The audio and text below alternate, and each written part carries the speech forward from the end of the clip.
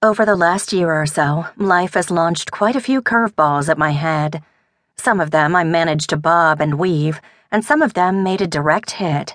I've been shot at, betrayed, beaten, left without a pulse, sucked into another world, used as demon bait, bitch-slapped by a goddess, groped by dead people, and stuffed into a birdcage. You might say my life was anything but boring.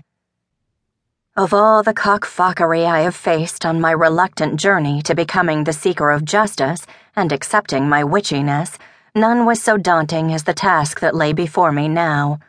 It was a hand-wringing, jaw-clenching, heart-pounding clusterfluff of a problem. That's right, I was organizing a baby shower for my cousin Cinnamon.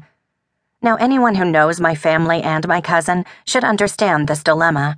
But if you don't, then let me just say that if you've never had the privilege, planning this sort of shindig for someone who is inherently repelled by all things labeled cute, cuddly, adorable, precious, sweet, or that invoke a murmur of awe expressed in a high-pitched feminine tone, is damn near impossible.